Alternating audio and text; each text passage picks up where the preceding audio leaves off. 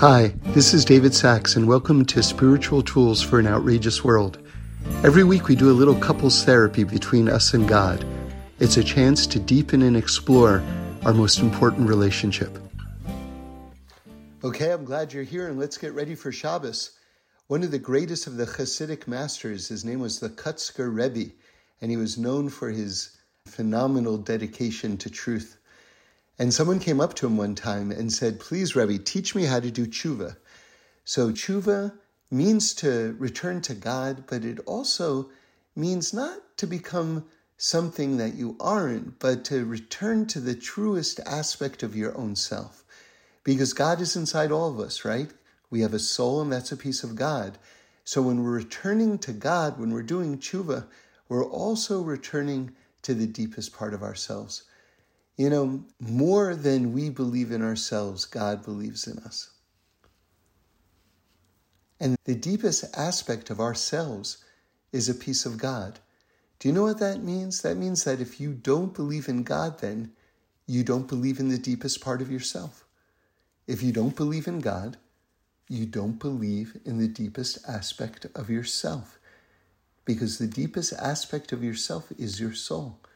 And that's a piece of God.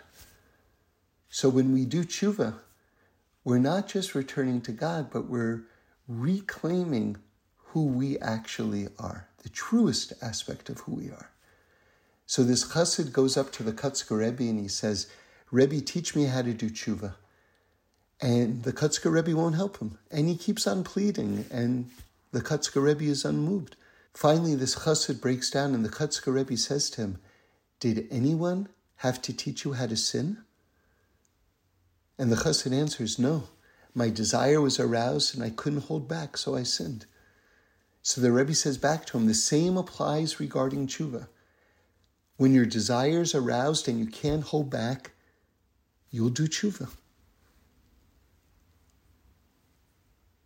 So it reminds me of a classic Hasidic story. There's someone lost in the forest, and back in the day, that was a matter of life and death, because at nighttime, the animals and the thieves and the killers came out. So it's starting to get dark. This person is panicking, and he sees an old man, and he feels like, my life is saved. He approaches the old man, and the old man says back to him, "You don't understand. I'm also lost. I can't tell you how to get out of here, but I can tell you which ways not to go." You see, which ways not to go,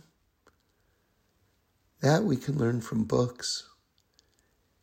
But which way to go, how to get out of this mess,